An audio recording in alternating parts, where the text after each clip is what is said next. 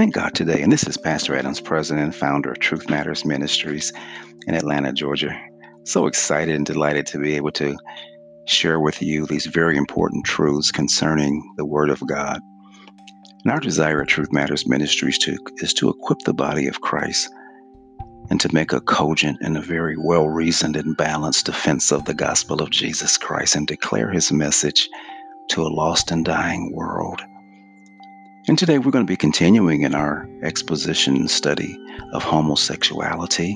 But before we do, we want to pause and we want to go before our great God and Savior, Jesus Christ. Now, Father, we thank you for your many manifold blessings. We give your name praise today because we know that you are he who is sovereign of the universe.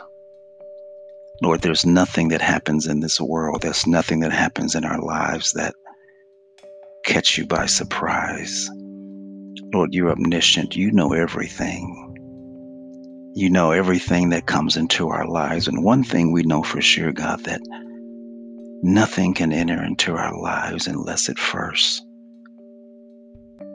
enters and is filtered through the hands of you, a loving God. And Lord, we know that you'll never put more upon us than we can bear, but you promised us that with every test and every trial, you will give us the means to escape, that we might be able to bear it. And Lord, I thank you that you've positioned us, Lord, and you've prepared us to be able to accept the things that you allow. Those who are still suffering today through unemployment, those who are going through the stress and the pressure of being locked down and to have social distancing and to have put off their entire lifestyle just to survive physically. Those who've lost loved ones, those who are afraid and have anxiety about what's going to happen with their relatives, their friends, their children, their dads, their moms, their sisters, their brothers, and all of their relatives. God, we thank you today that you see and you know, and you give them strength to be able to bear whatever test and trial comes their way. Now, Father, we thank you for all things. Let someone embrace the word of God today. Let someone look at this perfect law of liberty, which is a mirror, God, and let them see themselves. Let them examine themselves by the truths that will be spoken today in this podcast, that they might find liberation and freedom and deliverance. And it's in Christ Jesus' name we pray, amen. And we've been discussing homosexuality, and we've come to some very firm conclusions so far, but we want to just continue to look at some very important things as it relates to some of the genetic and biological aspects of the homosexual lifestyle. And if we look at what is called the historical record indicates that man's sexuality is independent of genetics and those things that we call subjective experience. See, there are so many people who suggest that men randomly adopt homosexual tendency. And since they have those positions, we have to vehemently contest firmly documented concepts that that's true. And while we are vehemently contesting those concepts, those persons who hold to those concepts, they must also contest things such as the existence of God, the creation or the inerrancy of Scripture. They must be able to refute the authenticity of Scripture to continue to live in their homosexual lifestyle. See, the central battleground of the gay rights agenda aims squarely at the biblical position against the gay lifestyle. That's the center of the battlefield. But let's look at the facts. There are 330 million Americans, and 1% are gay.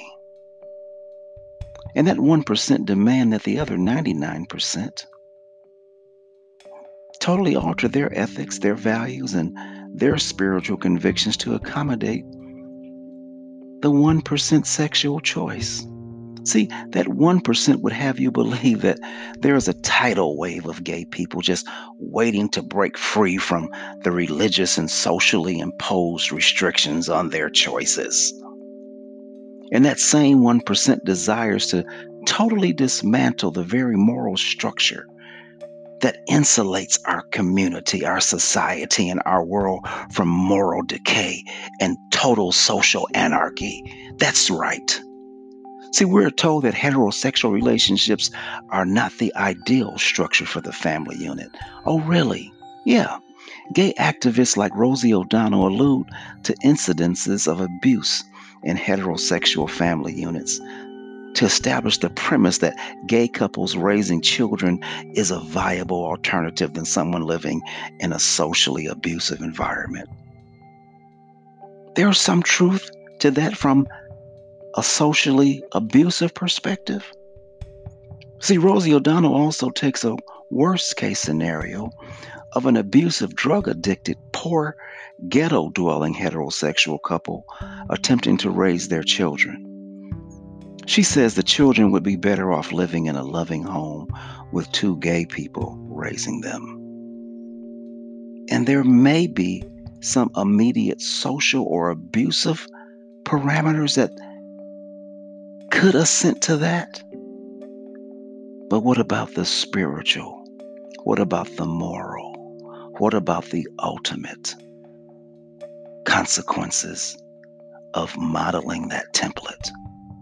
See, we at Truth Matters, we don't question the ability of gay couples to provide a safe, economically strong household. We just oppose the foundational spiritual and social consequences of that hypothesis. See, psychologist Dean Bird, Vice President of the National Association for the Research and Treatment of Homosexuality, he shares this concern. I believe it bears repeating. He states, there is a great difference in non heterosexual and heterosexual children. Children from homosexual couples have gender and sexual confusion. Say that again, Pastor Adams. Children from homosexual couples have gender and sexual confusion. What else? And they're apt to be more promiscuous. And they more often abuse substances. And they also more often commit suicide. Researcher Barbara Iso, she came to a similar conclusion in her report, Recreating Mother.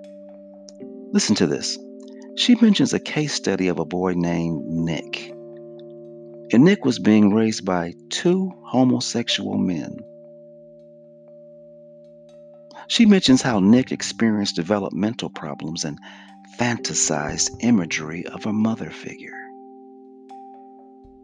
He affirmed that Nick constructed his fantasy in an effort to fulfill an innate desire to be a son to a mommy.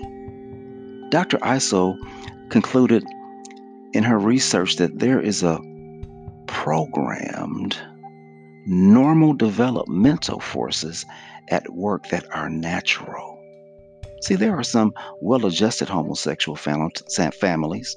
They do well in school, they have no drug dependencies, and they do contribute to the society. This does not negate the body of evidence that demonstrates that heterosexual families produce a drastically more balanced, adjusted child because of the male-female modeling. See, there are many instances where there are single-parent families. These families often overcome the obstacles of having only one parent, and the children do well in life.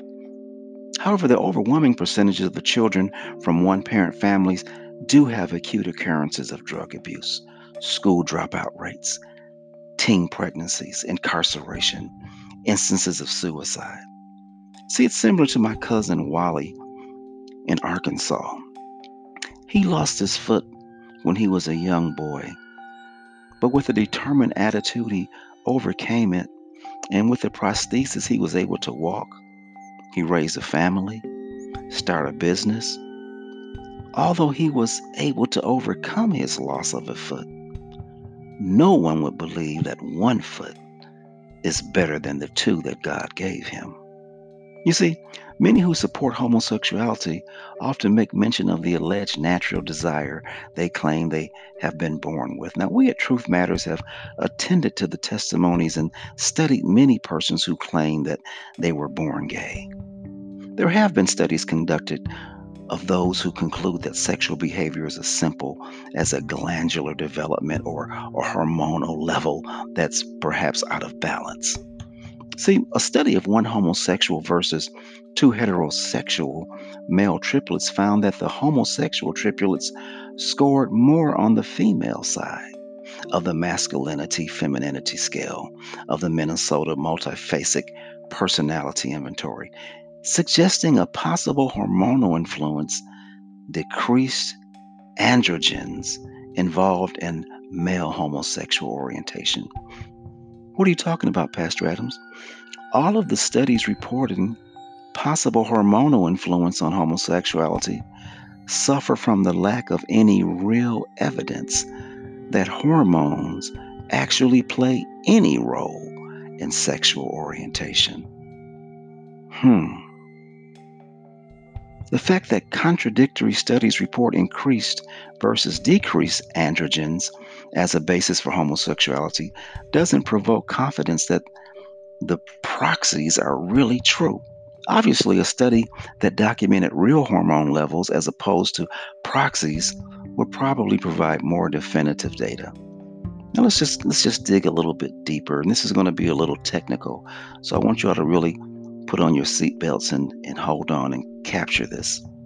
Now, there are other studies involving what is called rare hormonal imbalance, congenital adrenal hyperplasia, or CAH, caused by defective 21 hydrolase enzyme.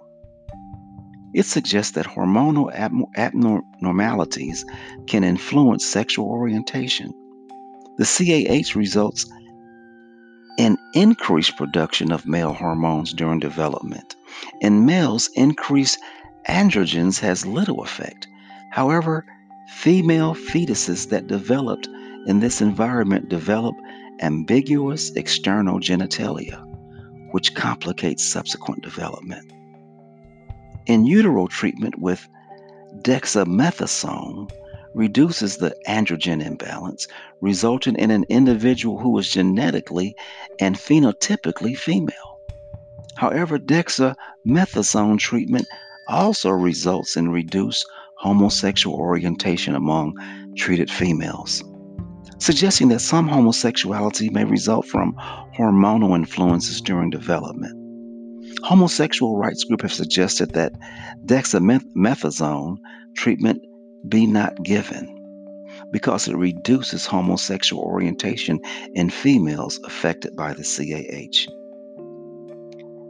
In a 1997 study, homosexual persons were examined when that homosexual person died. And when they died, they examined their hypothalamus gland. It's a gland that has it's a major gland that determines the temperament and personality and behavior within people. The results indicated that when you compared the hypothalamus glands with heterosexuals of the same age and gender, that their glands had definite differences. Now, this was interpreted by those who were homosexual to mean, well, see, there's all the proof we need.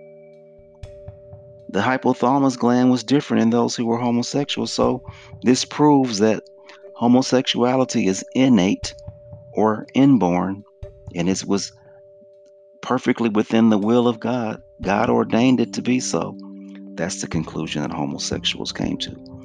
And it does sound plausible at first glance. However, me being one who has studied human anatomy and psychology, it is an established fact that the manipulation of the hypothalamus gland can acutely affect behavior. What do you mean, Pastor Adams? It is vital that we also remember that behavior can affect our hypothalamus gland as well.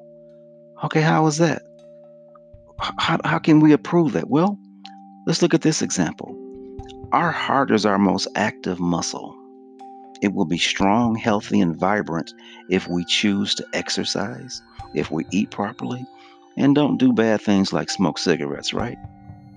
But if we choose to eat processed food, trans fats, eat a half a pound of sugar every day, smoke 2 packs of cigarettes every day, never even walk or exercise, and are about 120 pounds over our optimum weight, our heart will be drastically different from the one who is healthy. If a pathologist examined the hearts of the people who exercised, ate properly, didn't smoke the 2 packs a day, compared to the persons who did have very poor eating habits and never exercised, would he conclude that the people with the unhealthy hearts were born that way? Would he? Would he conclude that the bad, diseased heart caused the poor health choices? Would he? Of course not. Now let's consider the following.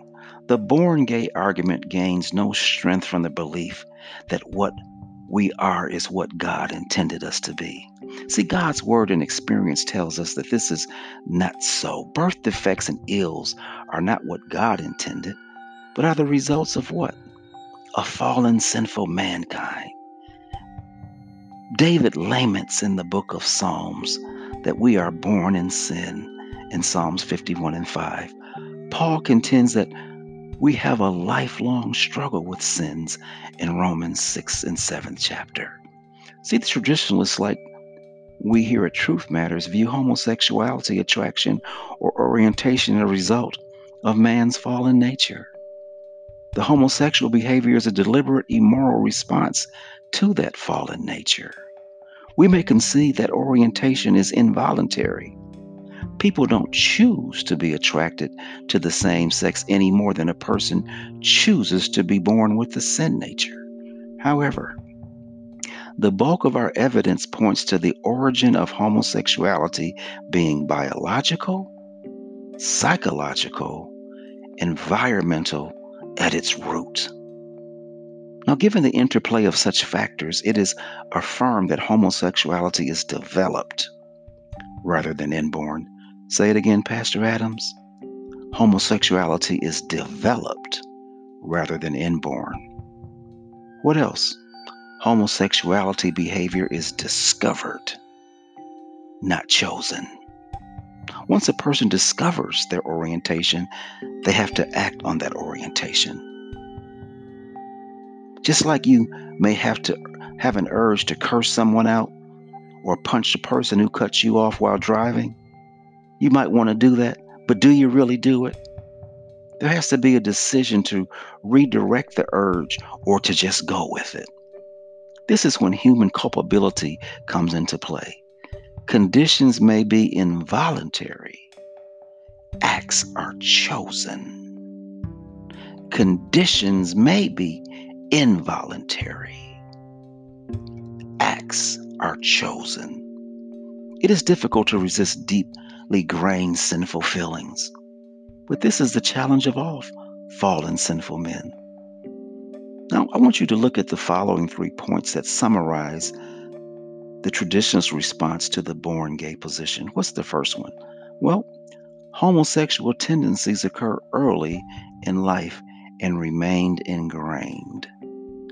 Homosexual orientation is not chosen, but homosexual behavior is. Say it again.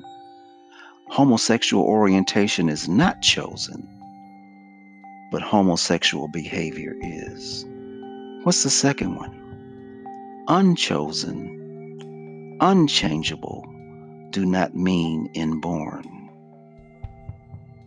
And finally, inborn does not mean normal or God ordained.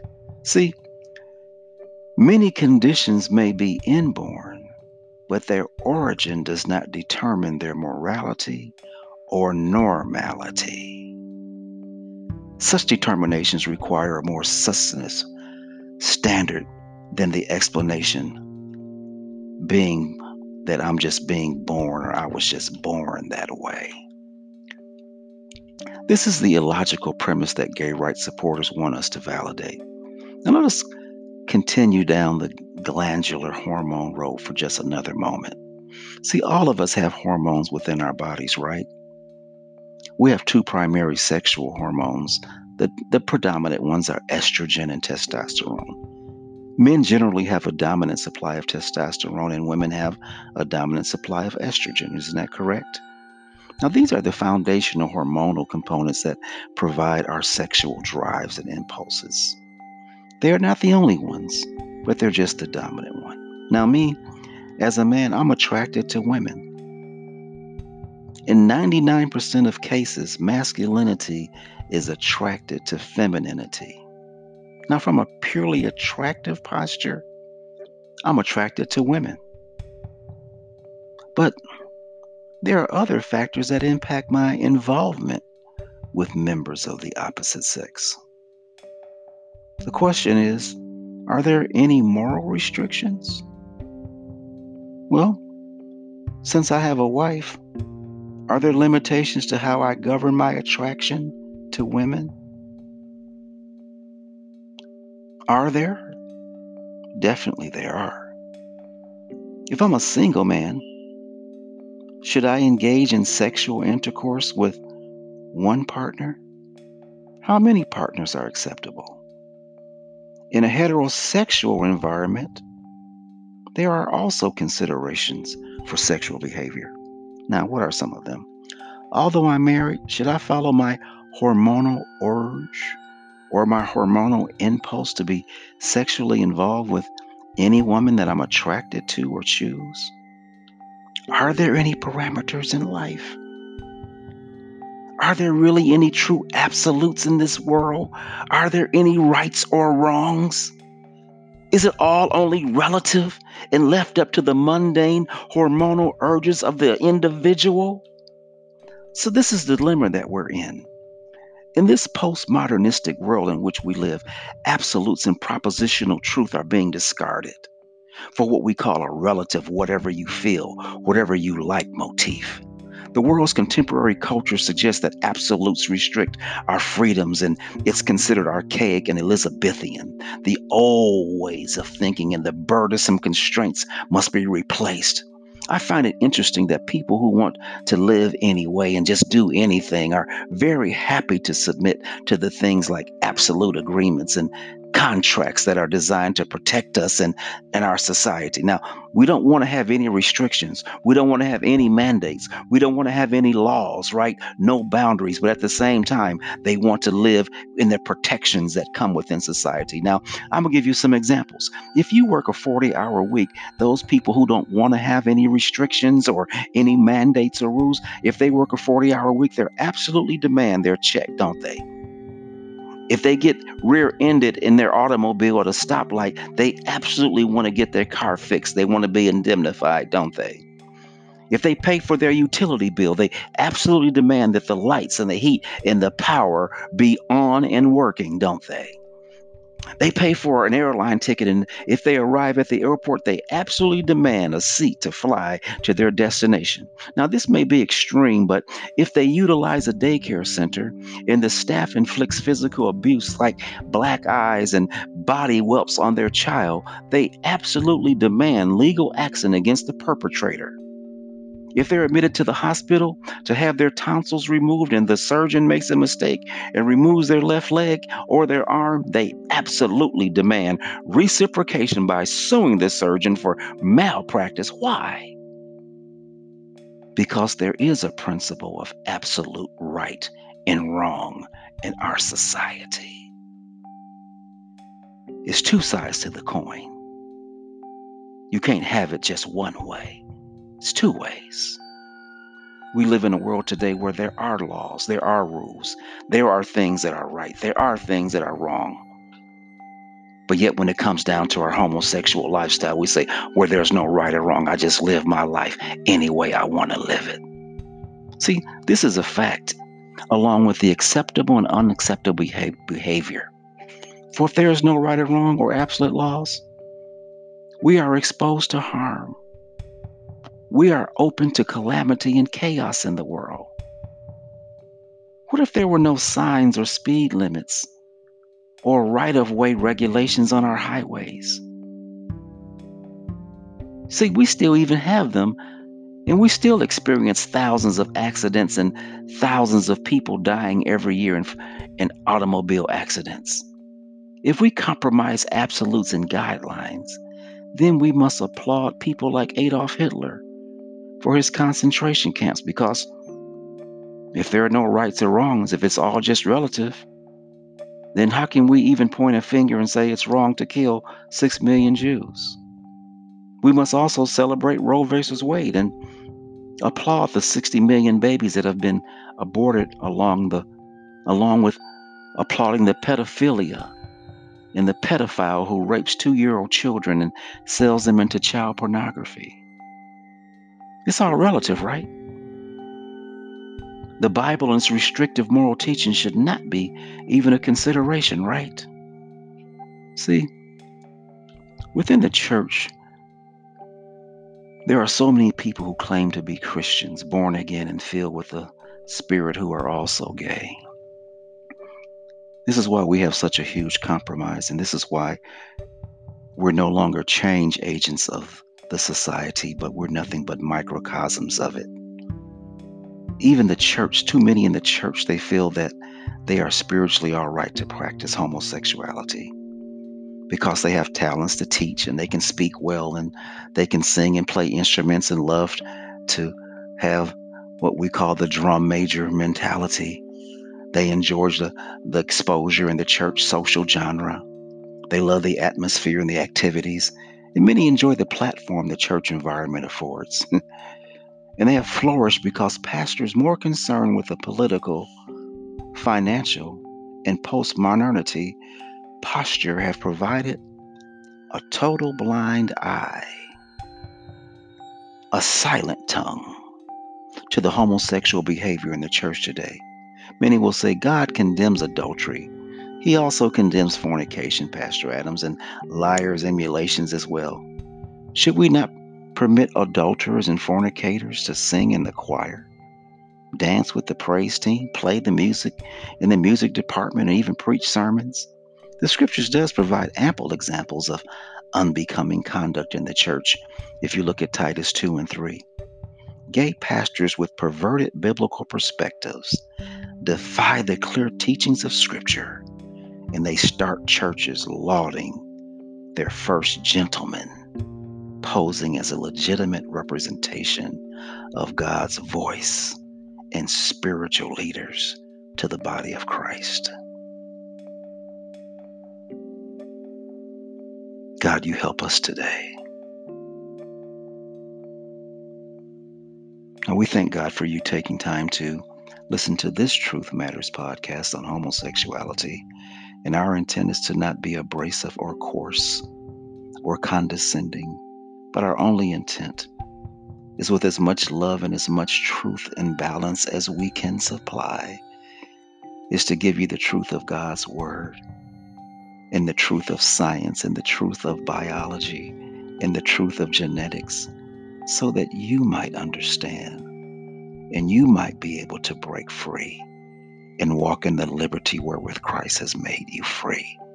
In Jesus' name, you pray for us. Amen.